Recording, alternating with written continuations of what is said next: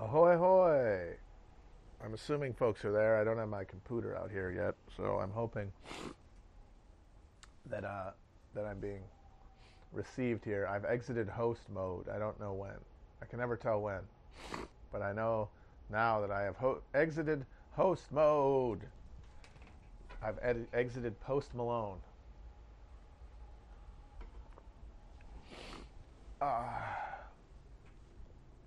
Hey, everybody. I'm getting my seasonal allergies on. This time of year, around September, the ragweed rises up, and I start sneezing and getting a little stuffed up. Happens in the spring too. And as folks can see, I am back wearing my strack suit because it's finally kind of chilly. It's kind of fallish. And I got to say, this is very rare for New York. I know half the country's on fire and we're tumbling into a climate apocalypse, but man, last month or so in New York, month and a half has been exquisite. I've lived in New York probably 5, 6 years now, between two different times living here. And I got to say, this is the absolute best August I've ever encountered, and the best September, because in New York, September is usually very muggy here, even if the temperature goes down.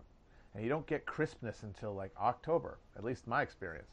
This is already crispy, and it's not even the 15th yet. Oh, it's fall, baby, and I'm loving it. And here I am. I'm wearing my motherfucking tracksuit, and I love it. I love it. Someone tells me the stream's quiet. I have been told this before. I have the volume entirely up. I have the microphone next to my face. If there's another thing to do, I do not know how to do it. So at this point, telling me won't help because I do not have the ability to interfere with this. Now, as we've said, we're going to do more stuff at the office with Chris. We're going to try to do a stream, I think, on Wednesday. We were going to do one last week, but he forgot the microphone. So we will be in the office. I will have the microphone, and it will be louder. But until then, it's just me here, and I don't understand any of this. I don't know how this works. Remember how long it took me to even get from Twitch, which is like a thing, of a platform that we have an actual like deal with to broadcast content, and I was doing it on Instagram because I didn't have Twitch on my phone. I don't know how any of this works.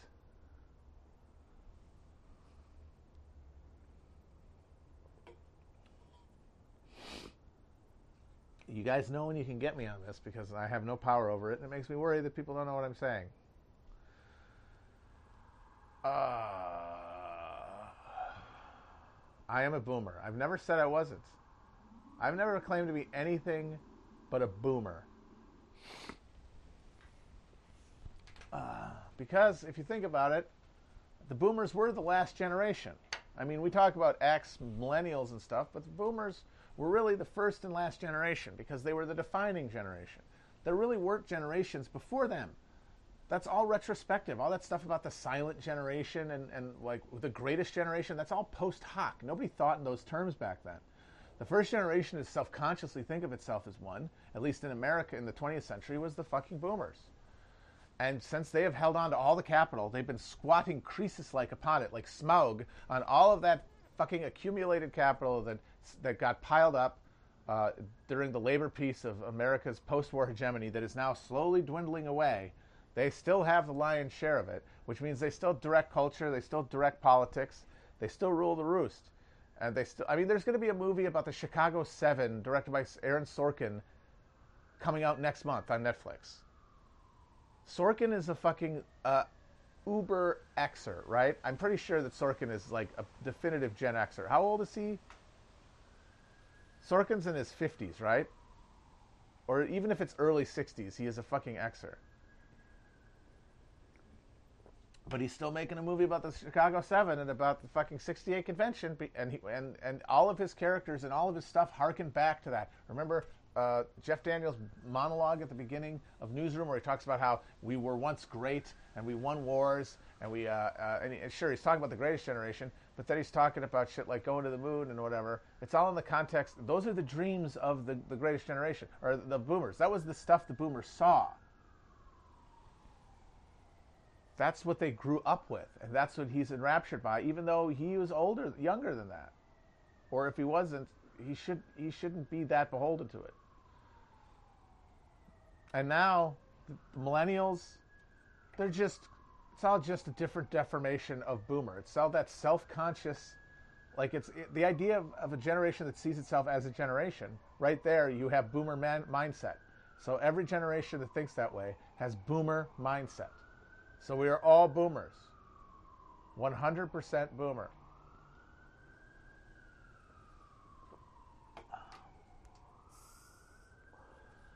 Even those terrifying Zoomers, even the children, are basically boomers. I mean, they're Zoomers. It rhymes. It's boomers all the way down. So I will say it. At least I'll admit it.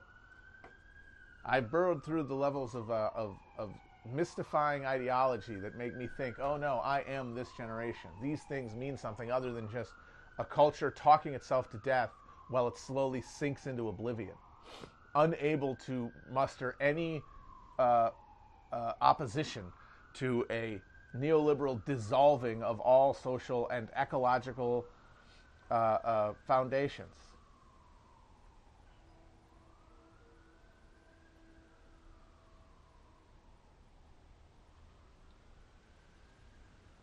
I have to say, though, that I replay these and they sound fine, so I don't know what the hell your problem is. I've never had a problem listening to them, either played back on YouTube or Twitch. So you guys might have the problem. This might be a YP, not an MP.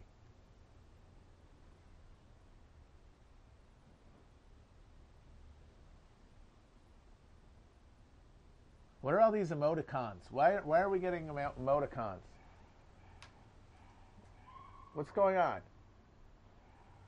There are many emoticons. Some of them are of me. There's one of Alex, I think, loan option on there.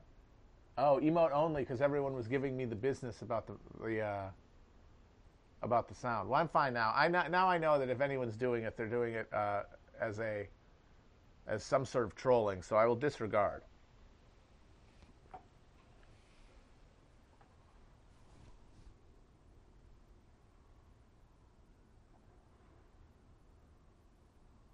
Oh no! God damn it! Pomo got it out there again that there's a picture of me without a beard, and it's a terrible photograph. I think it's on some alt-right websites. I remember you people would sometimes reply to me with it. It's a terrible photograph. It was for a brief period a couple years ago when I shaved my beard because I was getting too much beard dandruff, and it was too itchy. And I know now, yeah, you need beard oil, idiot. So I take care of it now.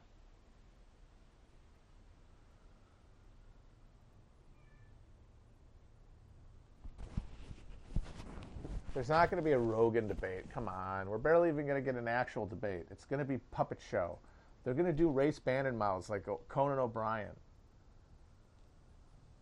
It's going to be stage managed, somehow edited. It's going to be boring. Sure as shit not going to get 4 hours in Joe Rogan's weed garage getting contact highs while Rogan just blows smoke in their face. I am grilling tonight. Thank you for asking. I'm going to make the... I have perfected a recipe for a Korean Beyond Burger where I put kimchi and that sauce that I have on a Beyond Burger. Cook that puppy up. And of course, some glizzies. Nathan's, the best.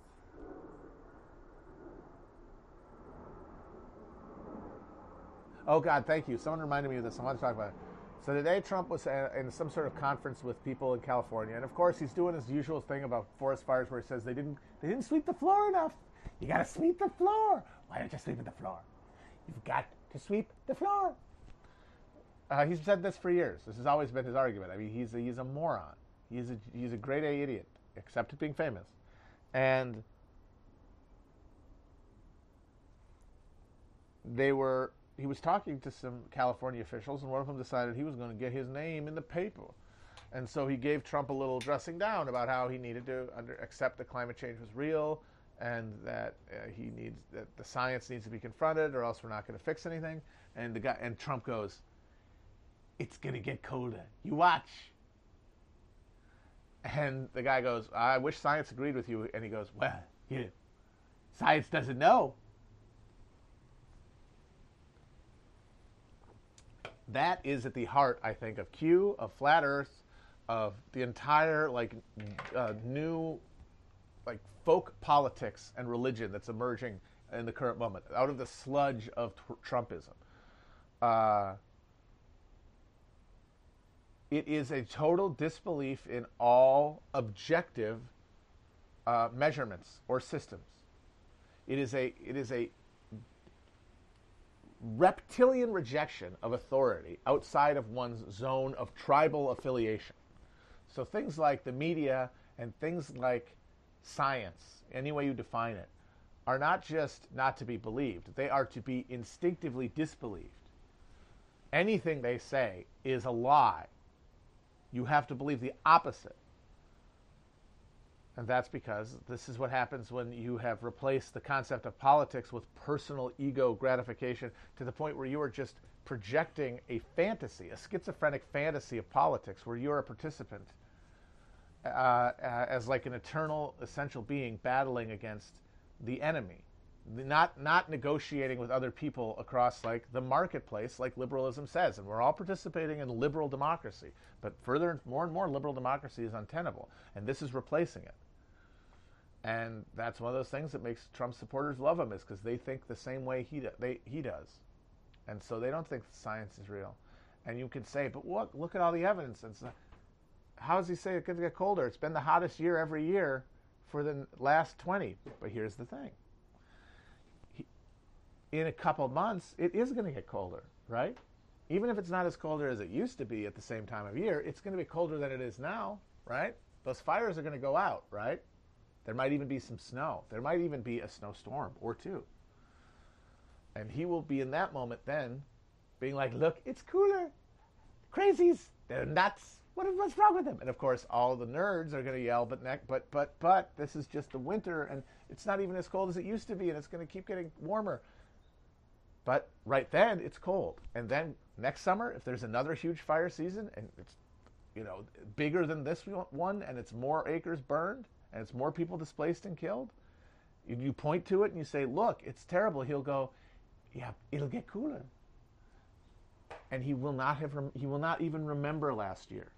He will not be able to think of last year, because every moment is just that moment.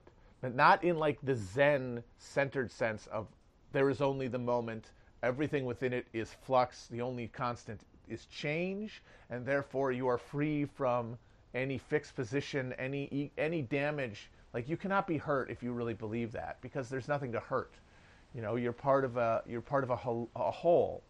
You're part of a flow of his space and time, and that centers you and can give you a sense of. It can detach you from your pain and detach you from your anger and detach you from your resentment and hostility to others and fear. But he doesn't have that kind of sense of the moment. It is only the horrors of the moment. It's only the pains and desires and thwarted dreams, the fantasies that have always been there, just out of reach. Like, remember, Trump has been driven mad by having everything he wanted his whole life, which means he has never been happy, because he has always been seeking more, which means he is always moving towards this light that's just beyond his reach, beyond like this gauze of reality. And he's been pushing at it his whole life, and it's made him in every moment miserable. So it's the same moment of misery. And so in the winter, hey, it's cold. What are you talking about, global warming? And in the summer, when it's hot, you're overreacting. It's going to get cold. And that's a mindset that is now dominant, where the enemy is these things like science and the media and the political parties, specifically the Democrats, Hollywood, all the edifices of the fantasy world that we now inhabit that replaced our reality. Because our reality is fixed, right? Politics can't have anything to do with real human conditions, because real human conditions are fixed. Our destiny is made by the market. We are frozen in amber. We are going to be turned into paste one way or the other by the system. But we live in a fantasy world. We live in a world of heroes and villains. We live in a mythological realm. And we get to participate at the level of visceral identification with one side. And that's what the new politics will be. And it's the only politics we can have. And that's why Q is the leading edge of a generalizable phenomenon across politics. It includes Democrats. Like there's already like this Russiagate and like the weird fixation on like and paranoid relationship to Trump and Bernie Bros and the creation of this like meta narrative about a conspiracy within like the Russia and the Republican Party and the media to like elect the fascists by propping up a fake left. That's on the same level of like delusion, and it comes from the same level of cognitive dissonance and the same sense of powerlessness. But it's just less intensified now because those people are more wedded to more parts of this system. Like they still believe in the media. They still believe in the Democratic Party. They mostly still like Hollywood. Whereas the Q person has already been wildly alienated from all of those things, which puts them farther along on the edge. But it's the same process, and that's just the language that it finds itself being generated by the Democratic like ideologue.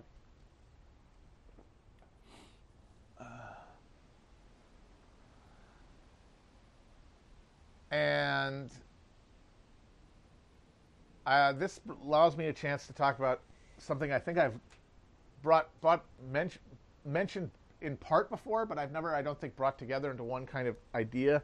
And that is the way that Q fits into the history of Protestantism in America, and how Q, I think, represents a third great awakening of American Protestantism, like a new emergent relationship between people's spirituality and their politics and their like citizenship.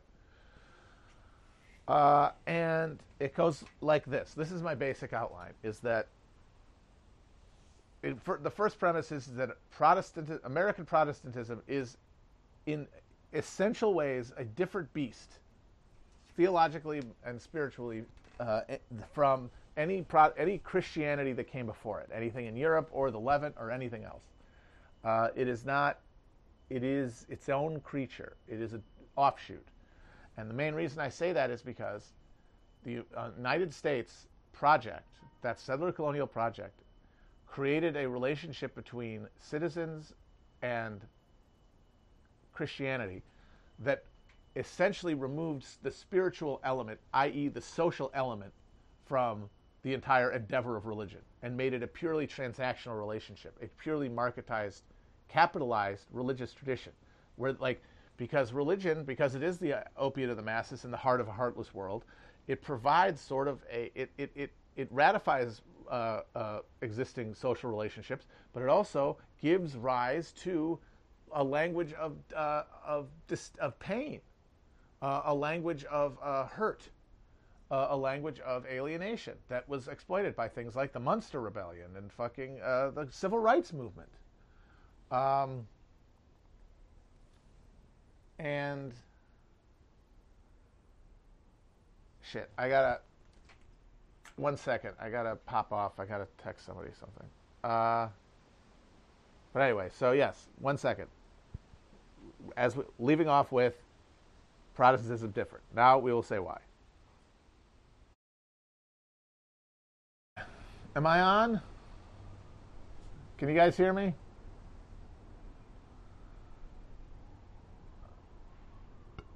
Am I back on? Can you hear me? All right, you can hear me. Okay, good. So, Christianity is not just doctrine; it's lived experience. It's a social practice, and that is something that you have to remember when you're talking about religion. It's not just doctrine; it's a social practice. The social practice of European Christianity through up until the Reformation was one where one's sense of place in the universe and one's sense of one's relationship to God, which is necessary for anyone to feel like they're participating in a religious tradition. If you can't feel God, you're not really part of it. I mean, you can mouth it, but you're not there. And the way that was reaffirmed was by a social relationship. You were a member of a great chain of being. You had a place, and that place was reinforced and daily ritualized almost interactions with everyone around you, other people in the great chain of being, family members, clergy, the lords, whatever it is, wherever your relationship is, it's embedded, it's socially embedded. And that creates a sense of our understanding of God's will, because God cannot be totally inscrutable. If God's totally inscrutable, we have nothing to go by. If God is totally inscrutable, there is no reason to have any code of behavior or any social obligation to anyone, because what are you going off of? God is explicable to the sense that we know what he likes. And so, by seeing people interact socially, we see who rises and falls, and we see who's happy and who's miserable, and what causes that misery. We see the sense of God. And yes, it's heavily inflected by the feudal system, and it says, oh yes, rebelling against the order, that's a bad thing. And it normalizes and ratifies that exploitation system. But it does it in a way that has a deep sense, because of the lack of technology and the lack of social alienation. It has a larger degree of built-in legitimacy, built-in consent, I would say. Because people feel obliged to one another, and that's part of what religion is. But capitalism changes that. Capitalism destroys our relationship with one another, removes the obligations, removes that sense of a mystical tie, and replaces it with a transaction of goods motivated by self-interest. Strangers in a marketplace. That's how we're supposed to see each other. And part of it is because as capital is accumulated, society gets more complicated, more people are born, more people live closer together, they go to cities and stuff, and it pulls at that social fabric. The social fabric gets torn as people move through the economics engine, as it tightens its grip. And that means that it creates alienations, and they have to be channeled somewhere. And Protestantism is one way to reframe one's relationship to God in a desacralized space. Protestantism says, no, social practice is not the basis for a virtue. Doctrine is. Individual belief is. Because if you're carrying your soul around by yourself all day and interacting with other people who might try to take it, as opposed to being socially embedded, where your soul is also a little bit part of everyone else's soul that you know, because you only know a few people. You know more people, you're interacting with them as strangers, you're trying to exploit them, you're trying to get more from them than you're giving. That has to be metabolized. These people don't just snap their fingers one day and have new ideas. They have to be resolved. These contradictions have to be resolved. And Protestantism helps resolve that contradiction by replacing that social soul with an individual one, and replacing works with beliefs. But so that once that process starts, it would inevitably, unless something intervenes, it would inevitably overtake all of European Christianity. But it was hyper kicked into gear by the fact that as this new emergent social idea is emerging, this idea of a Protestant liberal self as the locus for religious meaning, as a way to deal with the dislocations and alienations of capitalism. Just at this time, Europeans start going to the New World and seeing it as virgin land, seeing the people who inhabit it as somehow other, religiously inscribed as other, so that anything can be done to them. And their land is takeable, their land is expropriatable. But that means they're coming apart from different places, and they might all be Christians. They might, like the people in New England, they might all be Christians, but they all come from different places and are strangers to one another for the most part. You had some families coming, but the vast majority of immigration led to strangers coming into contact with one another, and creating cities of people coming together without a social framework at all, coming from a feudal understanding that was not yet fully shaken loose from social formations and relationships in Europe. So that had to be filled by something. And the first Great Awakening that happened during the colonial era, I think, was that society's inflection point at which they realized a new understanding of their religion and a new understanding of their relationship to God. And Protestantism and Calvinism specifically provided them for the context for this, and provided them for the language for this. And it was, how can we know God's will, right? We used to be able to know God's will because we were connected. We were all tendrils touching one another in a social fabric. We were a seamless garment. I mean, not obviously. This is when I say this isn't speaks to all the alienation and misery of life under feudalism. It was miserable. It sucked. But all of that misery and suckitude was channeled into this affirming social network that didn't require a lot of... How could there have been mass coercion? There was no mass state. You had people, the serfs, if they wanted to leave, they could. For the most part, the misery was massive, but it was unalienated. It was shared by most. Like, even rich people still had to, like, they shit twice a month, and their kids died of the cold, and they lived in drafty castles, and they got to eat meat till they were constipated, but their lives were largely the same. And their lives depended on each other. Now you're in a new world where everyone's a stranger. How do we know what is God's will, and how can we act according to it? And the answer became, because this is a blank slate, this is tabula rasa, and we can rewrite anything onto it through our personal will, driven by our personal souls, then God's will is the sum total of what we do to this continent.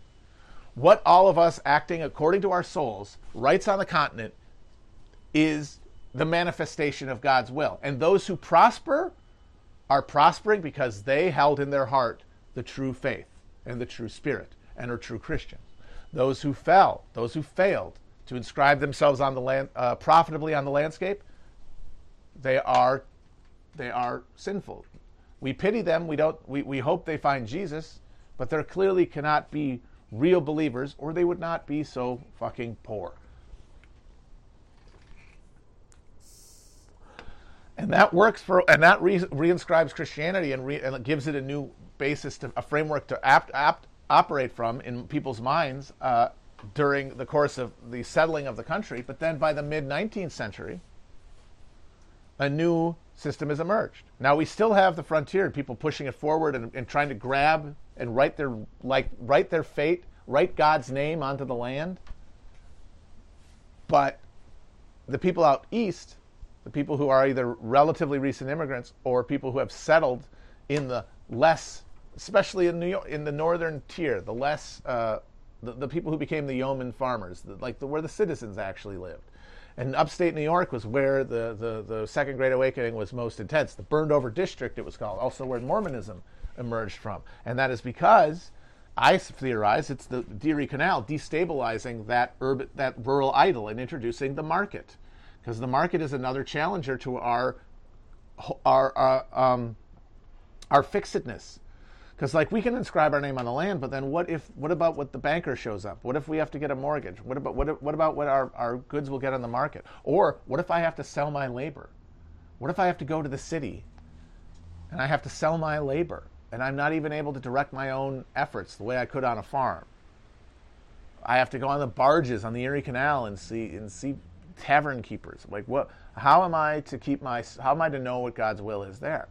And the answer ended up inevitably becoming, because that's what the wheel of history was grinding us towards with our consent or knowledge, and our brains trying to frantically keep up, was what God's will is what is inscribed in the market.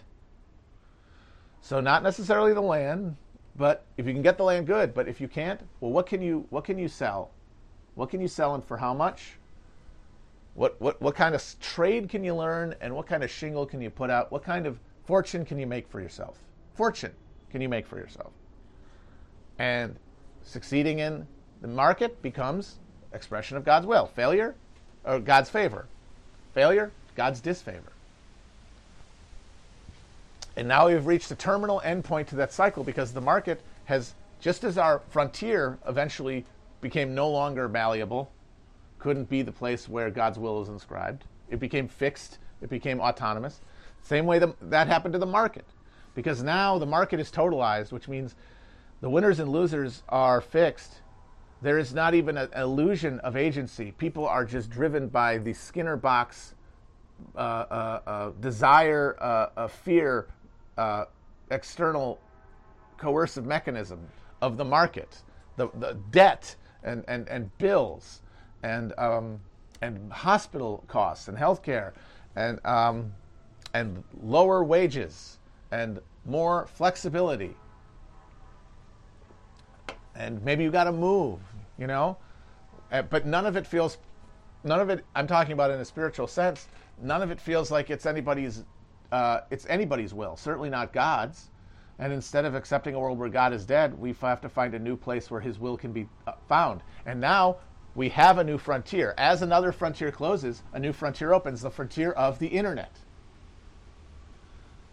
Where, yes, we are fixed here in the cycles of deprivation and fortune and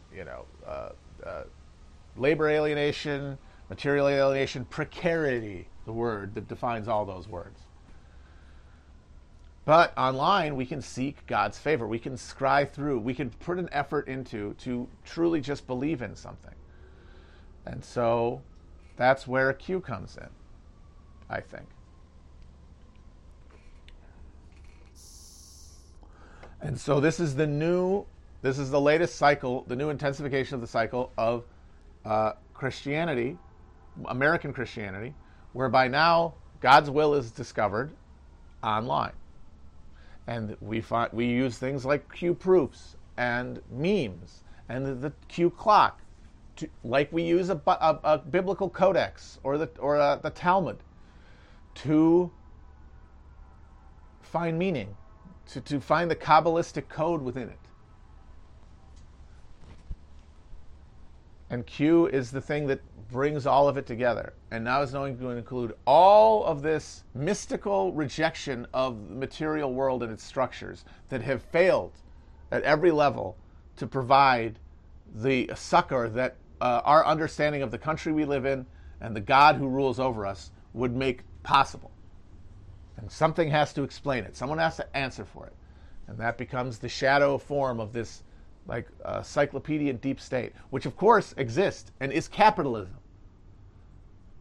But these people are too captured ideologically to get beyond that level of abstraction. And I don't know how much hope is for them, honestly. I think if you get there, it might be too late also. Like you might be deep into an epistemic rut and nothing could rout you out, because how can you really convince anybody of something at that point? It's the way I say you can't convince anybody on the internet anymore. That means the more you believe on internet stuff, the less you can be talked out of it, the way you couldn't talk someone out of a religious belief. They have to be stopped from converting in the first place. Or you hope that they fall away from it. But that's going to happen regardless of you. You're not going to talk them out of it discreetly. You've got to fucking cut it off. And you've got to get people before they can get it. And that's the race against time the left has. And I'm not terribly optimistic.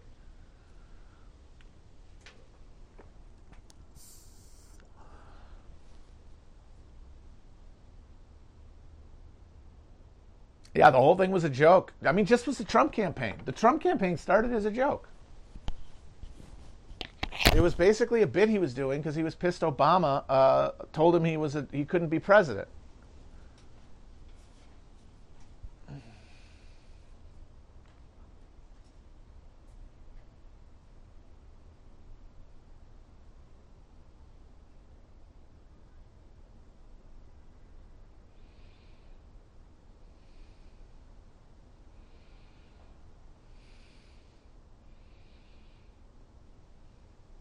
The problem with trying to get Q people to acknowledge capitalism as the root of a problem is that they believe capitalism is part of the fiber of the Christian. Like when I was talking about how Protestantism is like a spiritual expression of capitalism, it's a spiritual practice that can be compatible with capitalism. That means that they are constitutive of each other. You cannot get capitalism out of it. You'd kill it, and yeah, like that's how you would have to do it. But it also means that they're going to have more defense mechanisms against that than anything. They're going to like any criticism of capitalism is, if they understand it as such, like if they understand it in a spiritual sense, is like a live wire challenge to their very existential conception of themselves. And that means it's very, very difficult to uproot.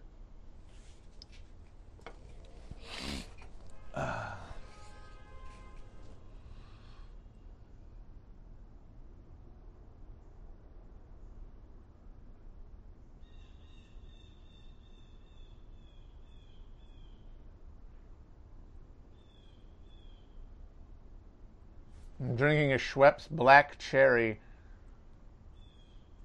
seltzer. I have to say, I used to not like seltzer. I used to prefer soda because I thought like the unadorned seltzery taste was too overpowering. I liked it sweet, but I've basically waterboarded my mouth with enough of this shit that now I like it, and it does most of the job that Coke used to do. Oh, I wrote a letterbox review of Invasion of the Body Snatchers, the Philip Kaufman 70s version, and I just said that if they did one now with this sort of same vibe, it would be about TikTok, and it's just, I don't know, I wasn't even really thinking about it. The movie's okay. I didn't just really have anything to say about it. I guess I just meant that that movie very much takes Invasion of the Body Snatcher are a metaphor for like I think it's supposed to be a metaphor for like self-help culture in the 70s. Like as the 70s were turning into an insane asylum, and as like social cohesion was going out the window, and as the economic foundation was crumbling around everybody, and society felt like it was like on the verge of some sort of tipping point.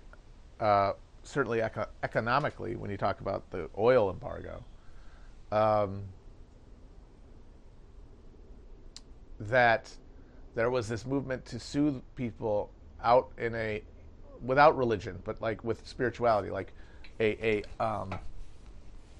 new age or radically like self-accepting psychological, essentially snake oil. Like all of that stuff was snake oil. It's the same. It's like it's all Dianetics. All of it's L. Ron Hubbard stuff. Like someone who is charismatic or smart enough to construct out of like real pain and real alienation a quick fix remedy that incorporates enough truthful scaffolding to hide the empty inner core. And that stuff just proliferated. And now we don't even have that. We just have social media entrepreneurship. Like the only hope for the proles is that you can do this. You can do being on the internet good enough that you can avoid the perils of the market entirely. Like I did. I mean, I'm Exhibit A of this. And now it was podcasts.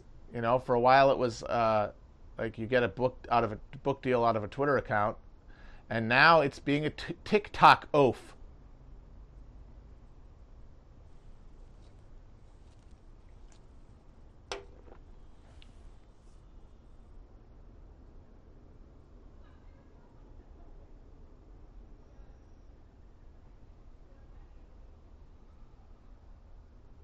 I didn't say it was set for life. If I said set for life, I just mean you don't have to worry about becoming a totally alienated late capitalist subject just running on the hamster wheel. You can disengage from that at least for a while, and that's the only dream left. That's the only American dream we have. And Q is a part of that. Q is that expression politically.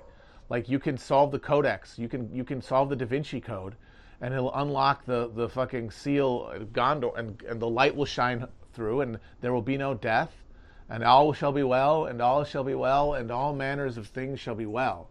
And Prester John and his righteous armies will come over the horizon to redeem mankind. The revelation. These guys are apocalyptic, very much exclusively.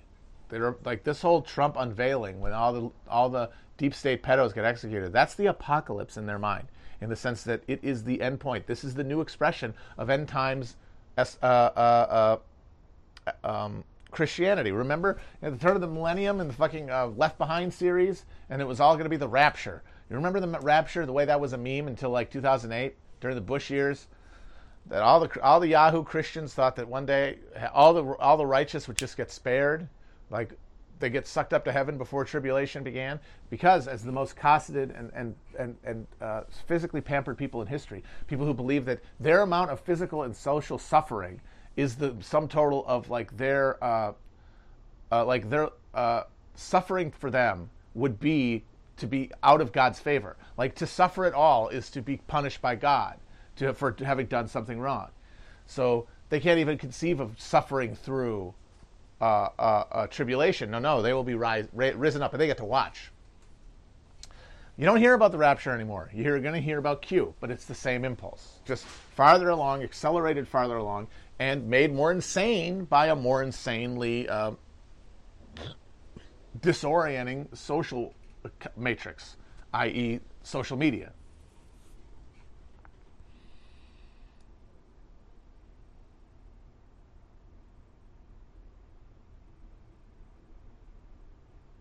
Yeah, I really do think it was a shitpost. I think the Q was a shitpost to begin with. And then I think it was probably taken by those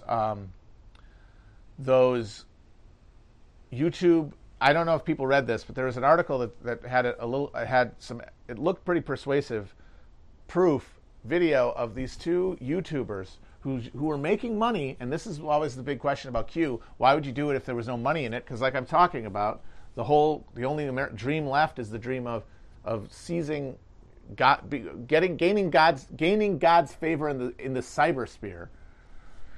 Why would you do it for no money? Why would you do it for no recognition? And that's why you couldn't. That's why it had to be an insider, right? That's why it had to be someone with real insider knowledge, and they had to be anonymous, because it had to be for the pure desire to see good done. It couldn't be for social media clout. But the way to get around that is if you're the person explaining it, if you're the priesthood, if you're the digital priesthood, if you're the then you get the communion, and you get to keep the collection plate, because you're the priest of your own religion, which is what everybody wants. So it's sort of L. Ron Hubbard deal, basically, and like Mormon heaven too, and you get to collect the gate toll for understanding Q in the first place. And there's video of one of these guys accidentally logging onto Q while they were streaming live in one of their well-trafficked and remunerative YouTube channels.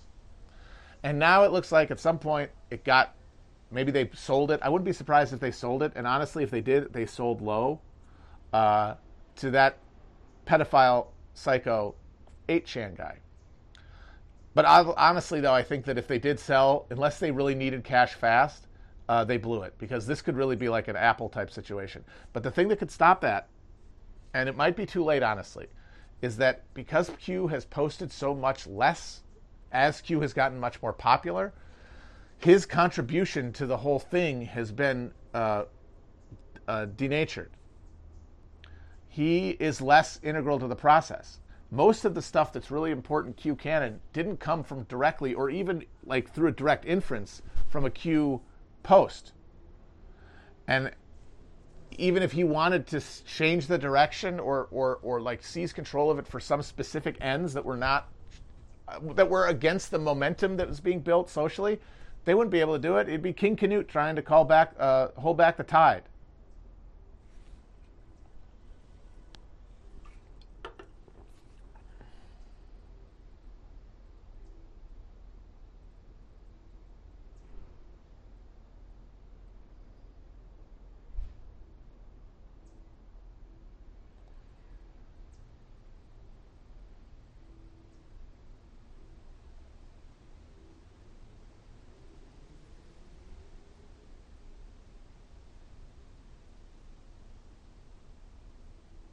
Now, I know American Christianity isn't a single tendency, but I would say that there is a basis for that Americans, like, and I'm not talking about the way it's experienced by non-traditional people. I'm talking about the way that it is practiced by practitioners of religion, like people who go to church, or even people who have a very, very deep self-conception of them as Christian,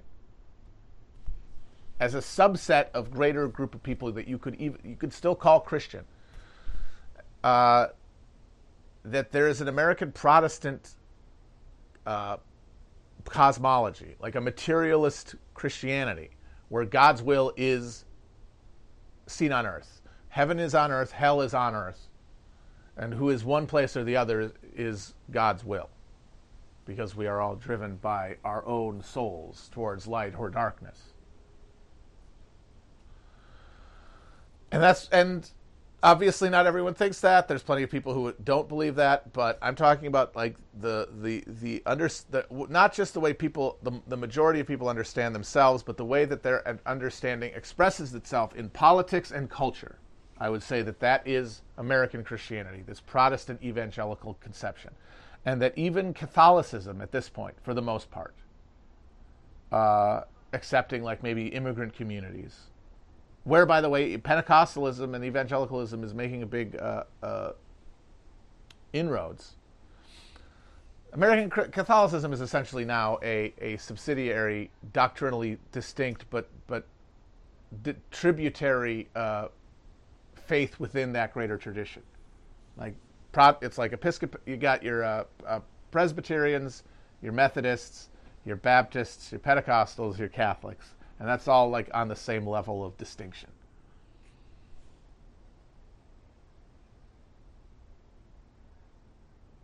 And a lot of this didn't just come from those Puritan fucks, those Calvinist fucks.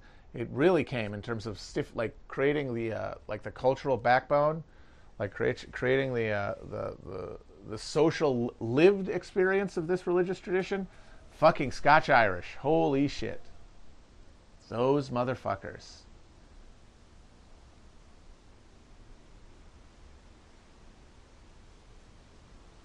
And if you want to know the difference between like Scandinavian Christianity and American Christianity, I think the fact that they didn't have any Scotch Irish might be a big part of it. The fucking Ulster Prots, man. Some of the, ooh, and that's why Ulster Protestantism is one of the very few European religious and political traditions that is similar in like even specifics to American. Like they also have like creationists, and they also fight the same culture war. And if you go to the Protestant neighborhoods in Belfast and see the fucking murals, they embrace this connection. I've seen one of Stonewall Jackson. There's one with James Buchanan, and it says Scotch Irish president. It's like, yeah, the worst one we had. Congratulations, you fucking assholes. I famously saw. I remember seeing a picture of a wall of a UDF clubhouse, and it had a bunch of flags on the wall. And it had the Red Hand of Ulster. It had South African apartheid flag, the Rhodesian apartheid flag, and the Confederate flag. And they're also like global warming deniers, and fanatically anti-abortion in a way that like the way that reactionaries just aren't in mainland Europe.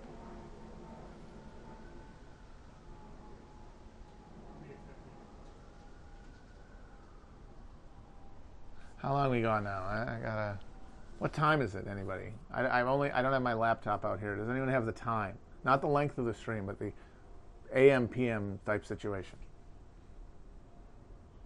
6:37. All right, great. All right, I'm gonna wind down pretty soon because I think. No, wait a minute. No, I got like 10 minutes left. I think. All right, or longer. I got 15 minutes. 15 minutes. What's Scientology's relationship to American Christianity? It's essentially the scienceized. It's the grad student version. It's American Christianity where the experience of living in the technological innovative moment, and also the spiritually destroying moment of World War II, the atom bomb and the Holocaust. You cannot accept God as a supernatural conception the way that Christians can in those services. In that instance, if you have a certain frame of mind, if maybe you have a certain education, if you approach things from a more empirical, a more grounded, a more secular perspective, and that's going to be a product of your upbringing, your brain chemistry, all these things out of your control. And if you end up on that end of the spectrum, one answer to what is the good now in this madhouse that shows God that humanity has almost limitless power to do evil. But what about good? And it is a science-based, a science replacing God, but having the same purpose. The idea of giving people a ability to write themselves across the world and into outer space and see gods, Xenus, whatever, will reflected in the success or failure of the venture.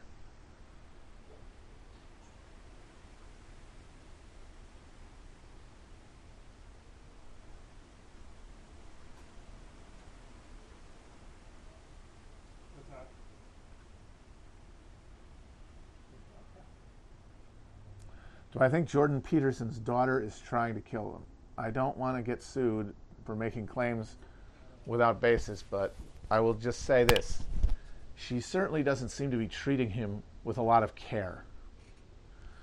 And I'm sorry, it might be a cheap shot, but you do have to wonder how much of that is his responsibility as a father. I'll just say that. But it does look like his shit sucks, and I kind of feel bad for him. Maybe I'm wrong. Maybe putting him in a medical coma at like in a Serbian Bosnian labor camp during the middle of a fucking pandemic after feeding him game meats for 5 years that's all in his best interest.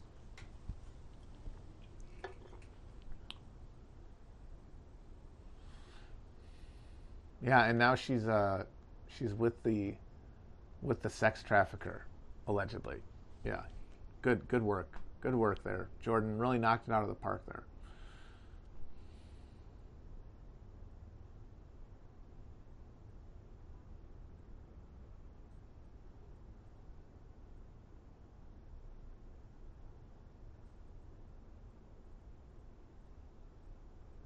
I am not on the all beef diet now.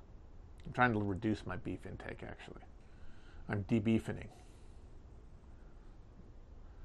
Like I said, I'm making Beyond Burgers with kimchi and my beloved gochujang sauce.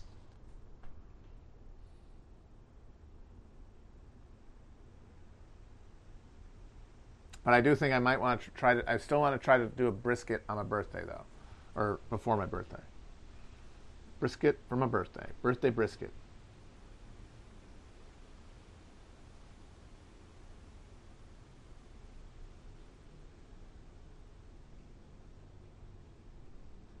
Oh, one other thing about Trump saying, it'll get colder. You watch.